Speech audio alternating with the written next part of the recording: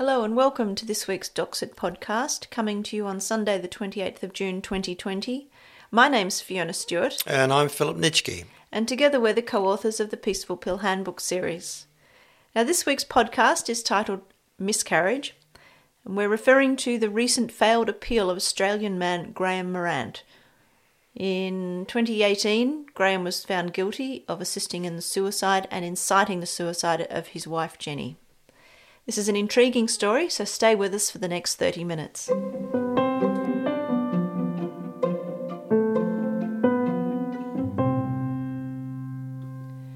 Okay, Philip, let's get started.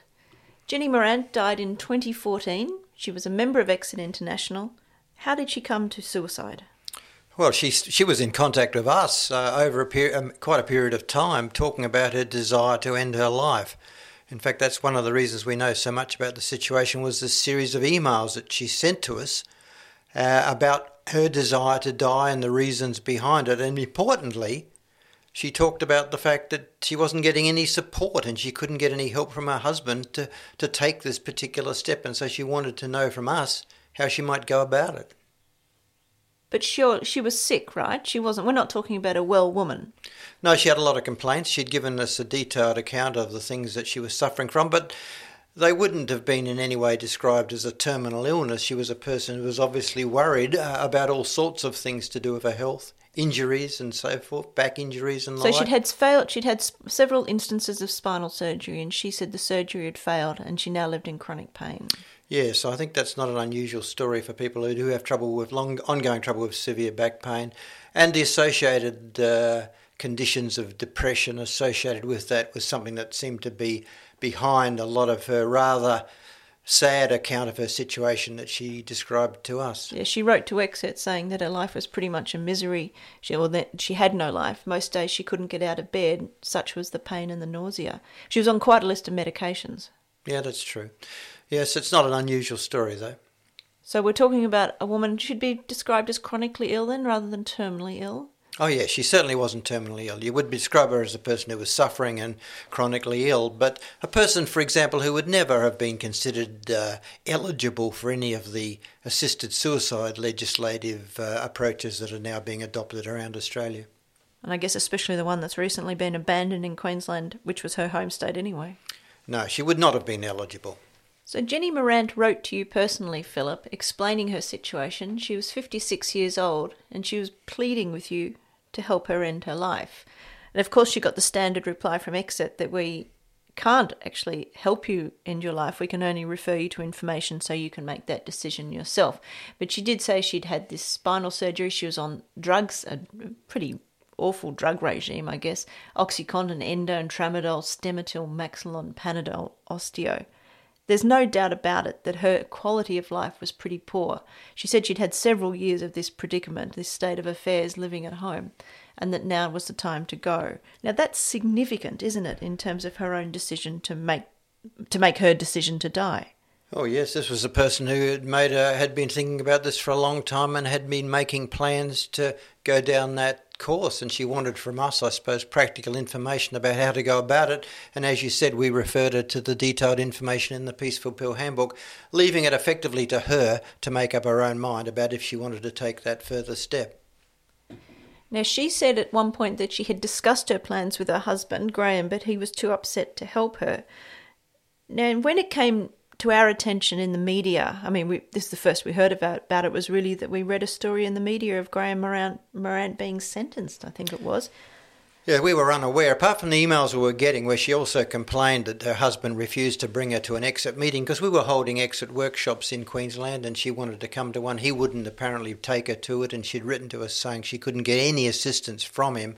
Do we know why he wouldn't bring her? I mean, he's been painted in the media as a born-again Christian. It seems that you can be Christian and that's good, but then if you're a born-again, that kind of tips you over into wacky territory. It's interesting. I mean, that's an issue for another day. But do we know why he wouldn't bring her to an Exit workshop? No, we were unaware really of anything about him other than her complaints that her husband, this person we knew nothing about and certainly nothing about his religious interests, hadn't been supportive of her idea that she wished to die and wouldn't bring her to a meeting.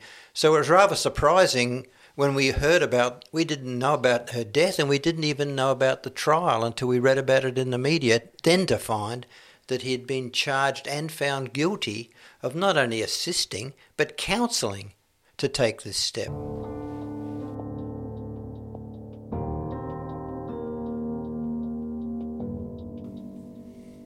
On the basis of Exit's own communications with Jenny, we know that her quality of life is extremely poor. She had chronic pain daily, spent most days in bed. But she did eventually manage to devise a way where she could die peacefully and reliably with carbon monoxide poisoning in her vehicle. And this was done at a remote location. Yeah, we heard about this only in the details of the trial as it became clear what had actually taken place.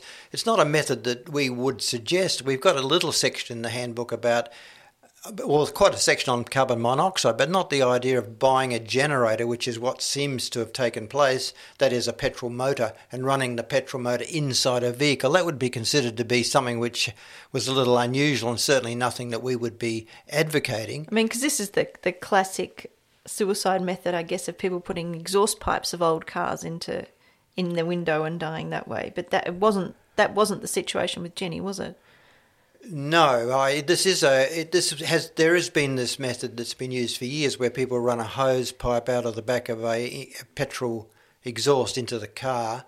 That's considered to be quite a difficult process, and we write about that in the handbook. What she had done, it came out in the trial, was purchase a petrol generator, a small petrol motor basically, and putting it inside the car with the windows up, running the motor inside the car. The exhaust from the petrol motor running inside the car produces enough carbon monoxide for a person to die. It would be pretty unpleasant in a lot of ways, but it does work, and she died. Why would it be unpleasant?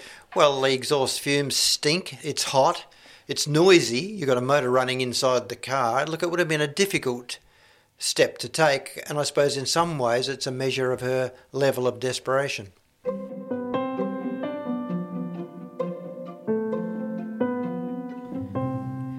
So here we have Jenny Morant having, quote, successfully completed her suicide. What then happens to her husband? From what we can see from the trial, the accusation was made that he had in some way assisted her, which is certainly a crime. We know that assisting a suicide is a crime. And in the state of Queensland, you can even have life imprisonment as a possible penalty. It's a serious crime. On top of that, though, he was charged with counselling her to suicide, talking her into it, in effect.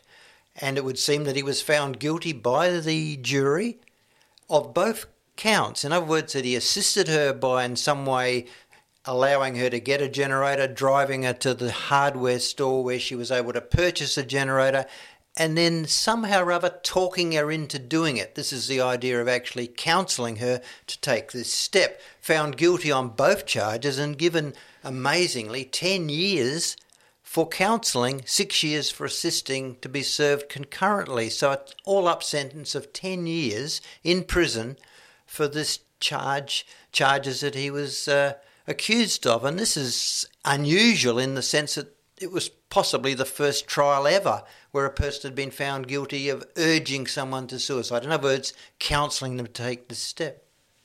But what I don't quite understand is that in all her writing to Exit, she said my husband was unwilling to bring me to an Exit workshop. He's too upset to help me. It seems that he wasn't exactly the cooperative, malleable husband that she wanted. And yet that's exactly what he's been found guilty of. Well, you can imagine our surprise when we read the decision of the trial. First, we were unaware the trial was going on, and had we known about it, we would have gone back and looked at our records, but we had no knowledge of it till after the sentence had been passed and we found there had been this trial and that one of our members had in fact died. And then on top of that, we found that he'd been accused of all of these things which her emails to us showed clearly that he couldn't possibly have been guilty of. So I felt quite upset about it, to the point that we contacted her lawyers immediately and suggested to them that there'd been a serious problem with the trial in the fact that the court had been unaware of very important information, and that is the information that she had shared with Exit.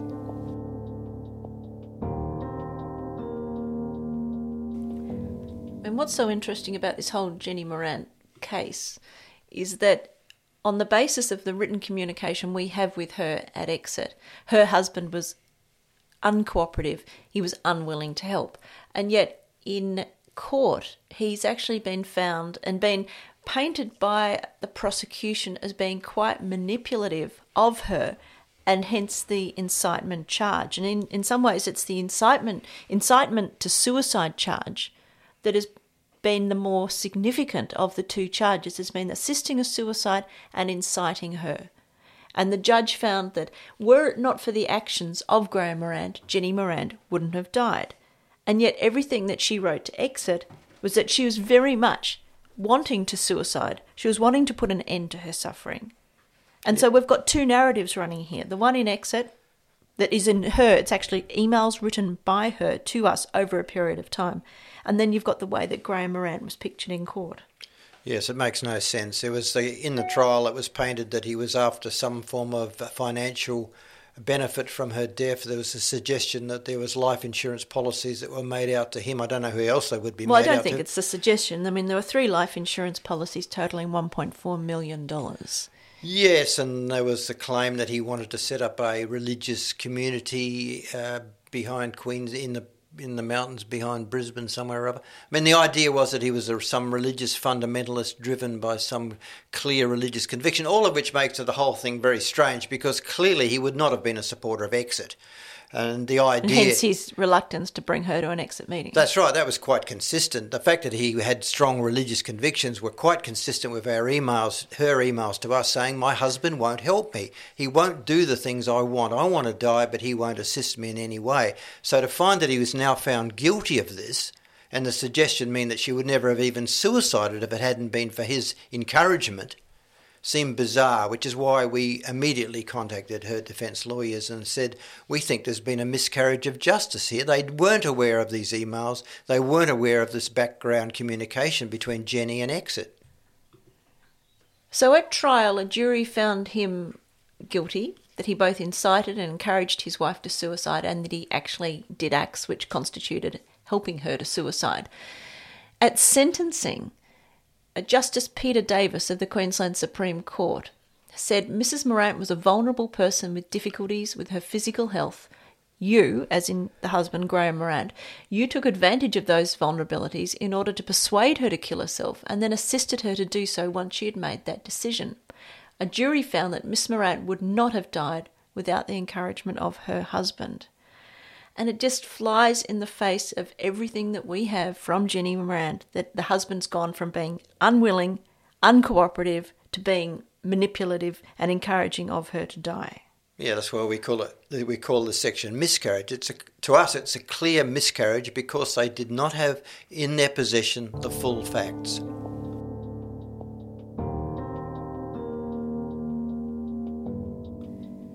Now, at law, there's very few grounds upon which an appeal can actually go forward once somebody's been found guilty of a criminal offence.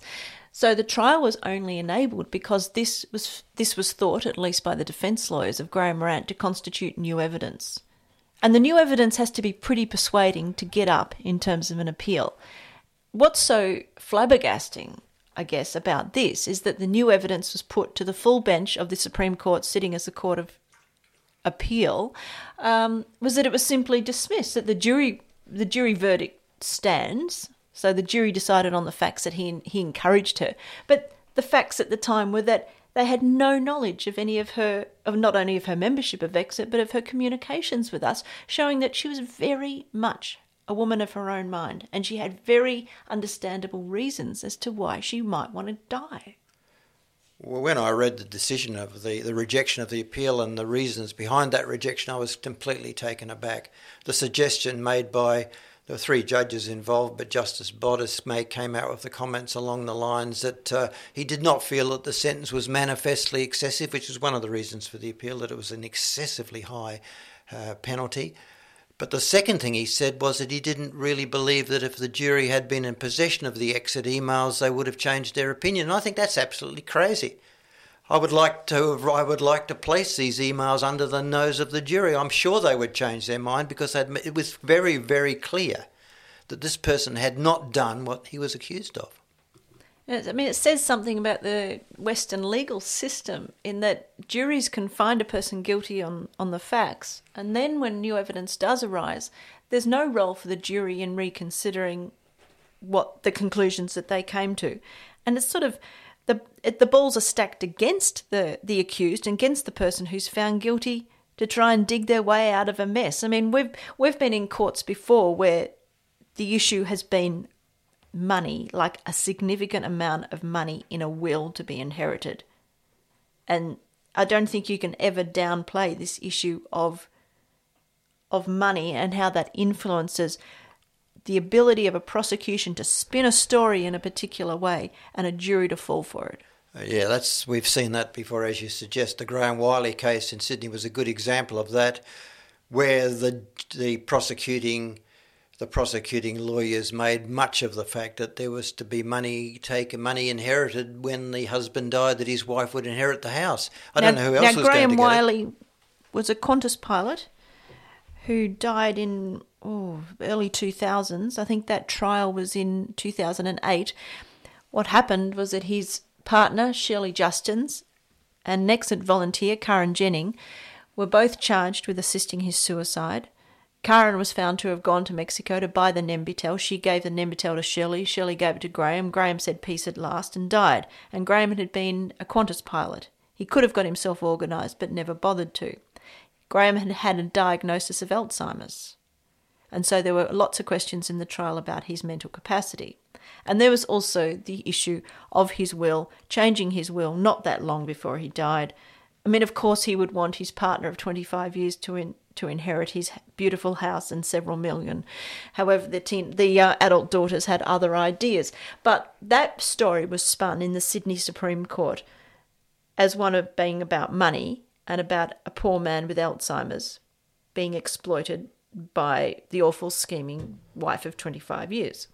Yeah, well, in that particular case, it was spun to such a degree they even claimed that his Alzheimer's was so bad that he didn't have his suicide assisted, that in fact he was murdered because he couldn't suicide because of his Alzheimer's disease. And this is Alzheimer's, which the solicitor that took the instructions for the change of the will never noticed that there was anything lacking in his mental capacity.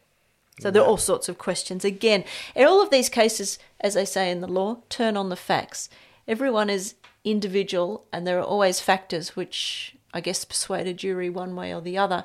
But another case that the Graham Morant affair has been compared to is that of young American woman in Massachusetts, Michelle Carter.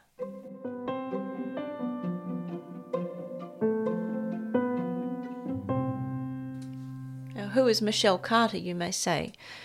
Michelle Carter was the young woman, she was 17 at the time, when her 18-year-old boyfriend died of carbon monoxide poisoning in the cabin of his truck.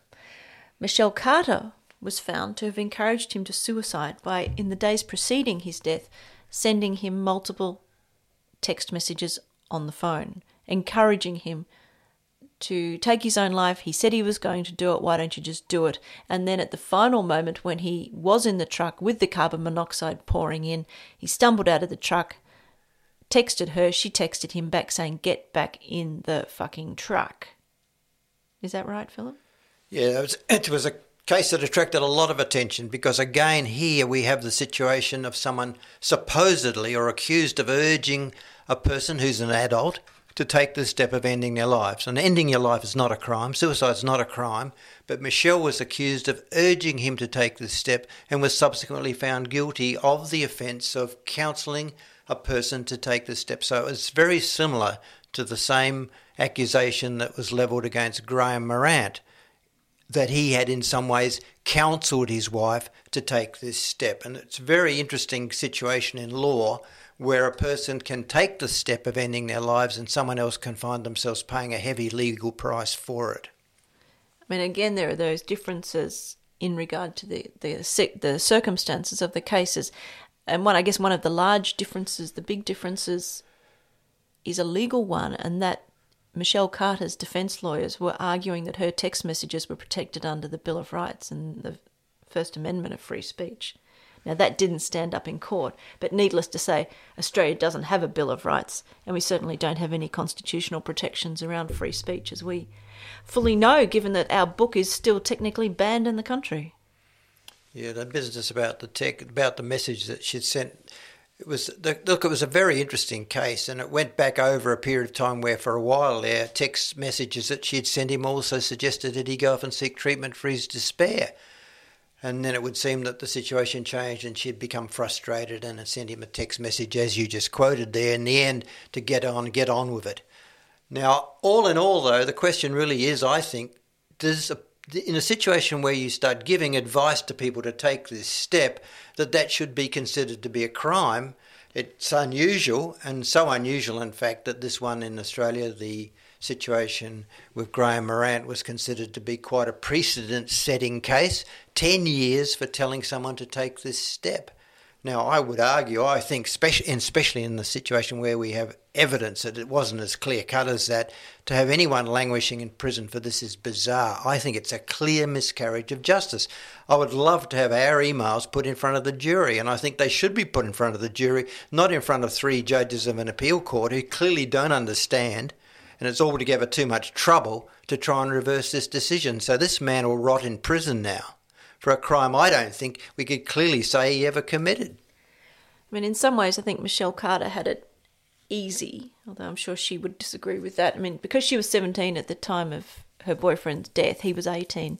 She was actually tried in a juvenile court, and she was eventually given 15 months prison, and she was released in January just this year, I think 3 months early for good behaviour, something which hasn't gone down too well with the boyfriend's family. They think that she got off far too easily. But there is that situation where she and he, silly teenagers, both encouraging each other to die, and her oscillating between trying to save him and trying to, I guess, support him, even if it wasn't a very misguided way. And both cases, both the Graham Morant case and the Michelle Carter case, I mean, the method of suicide was both times quite obscure in terms of the carbon monoxide. Yeah, I think that's just a coincidence, but it's interesting that these two, I suppose, precedent-setting cases from around the world, this very bizarre situation of urging someone to take the step of ending their life that finds a person in front of a jury and receiving significant legal penalty, used that unusual method of taking this step. I think the whole question, though, it really surprises me that we're now seeing these issues play out. It's almost as if when someone takes a step of ending their life, other people are understandably upset, but they start looking around for someone to blame. It seems that certainly happened in the case of Jenny Morant. We've got the situation there where a close friend and a sister are looking around. Who can we blame for the fact that our sister or our close friend has ended her life, and who's the penalty? Who's the person who's there attracting that attention? Her husband. So we're looking at someone to blame and in some way to assuage our own guilt. And that seemed also to be the case now with Michelle Carter, where the family there are upset that she's even out of prison. They wanted her to pay a heavy price. It's interesting you should just bring up that issue of people to blame, because we've had an email in this week from a young guy in America saying that his girlfriend is on a suicide website on the internet, and that she wants to kill herself, and why are we publishing a book like the Peaceful Pill Handbook, that we should pull it from publication because young people, not via us, via pirated copies on the internet, are getting hold of it. And we've had to go back to him multiple times to try and get him to understand, you're the boyfriend of her. If she's suicidal, you're the person in the best place to protect her. I mean, don't go and put your blame on Exit or on ourselves as the authors of the book. Yeah, we see so much of this where family members looking around, upset clearly when a family member or someone they're close to takes a step of ending their own lives, trying to explain away the circumstances and looking for someone to lash out at. And Exit cops a lot of this. Now, in this situation here, it would seem that the relations of Jenny Morant want him to pay a price, and I guess he's paying a price.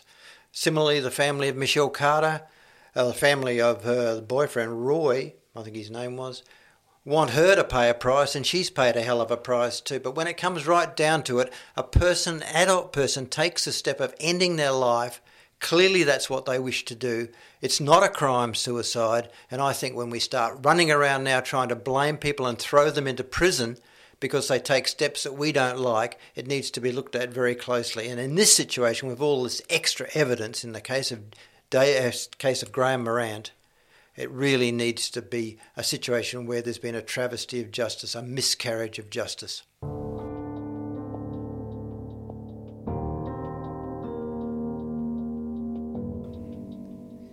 Now, we're putting this podcast out at a time when there's significant controversy in Australia, at least, about one certain former High Court Justice, Dyson Heydon, who's been accused by no less than 6 former associates of sexual harassment, and other prominent women in Australia also of sexual harassment, even sexual assault. The very thought that judges somehow always get it right is controversial. And for many years there's been community education programs for judges to bring them into the real world. One thing Philip and I have been discussing in regard to the Graham Morant case is that there seems to be a need to educate judges in the suicidal thoughts, or the suicidal thoughts makes it sound it's the wrong terminology, but into why people with chronic pain might want to end their suffering. Because what's become manifestly clear in the Graham Morant case, and the judge's lack of willingness to engage in the information that Graham Morant's defence lawyers have presented to them as new evidence, and that is that she had a mind of her own and she was planning on ending her life, and that he was not manipulating a vulnerable woman, rather that she was taking the initiative. I mean, in many ways we sit in privileged position here because we hear the reasons every day why people buy the book and why they join the organisation. So we have a pretty detailed, long-term and often sophisticated insights into people's state of mind as to why they want to be prepared for end of life, and how the judgments about quality of life are incredibly important in the way people determine and set about to have an exit plan, which Jenny Morant was trying to do. Now, of course, we can't expect judges in the Supreme Court or anywhere else to have that level of understanding. I mean, that's not their job and that's not their daily business. But you would expect judges to be open-minded to evidence of the nature that was put in front of them for the Graham Morant appeal, and to see that they've, I think from our point of view, refused to engage and just dismissed the evidence so forthrightly, to say that the jury would not have changed their verdict. That's what's so disappointing.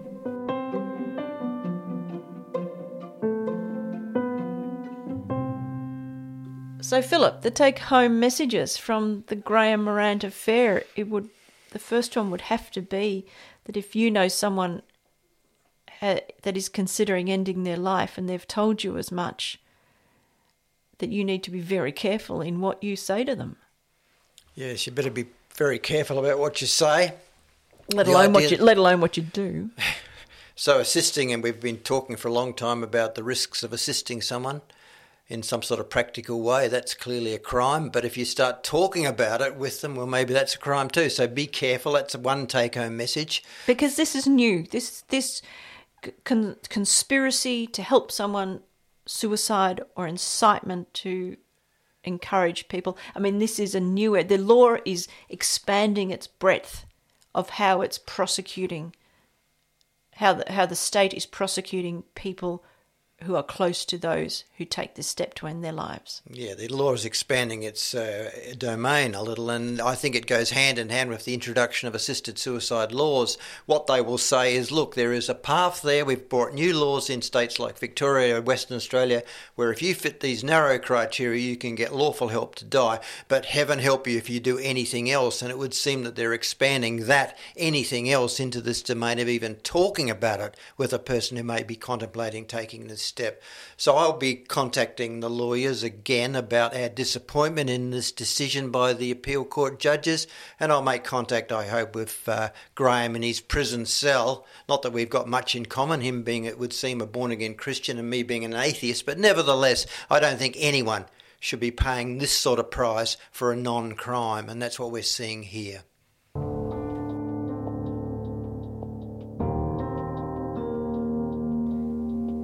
So let this be a lesson. If a person close to you is looking to end their own life, You need to be extremely careful, not only in terms of what you do, so the acts that could be constituted as assisting the person, but also what you say. It's a dangerous world we live in.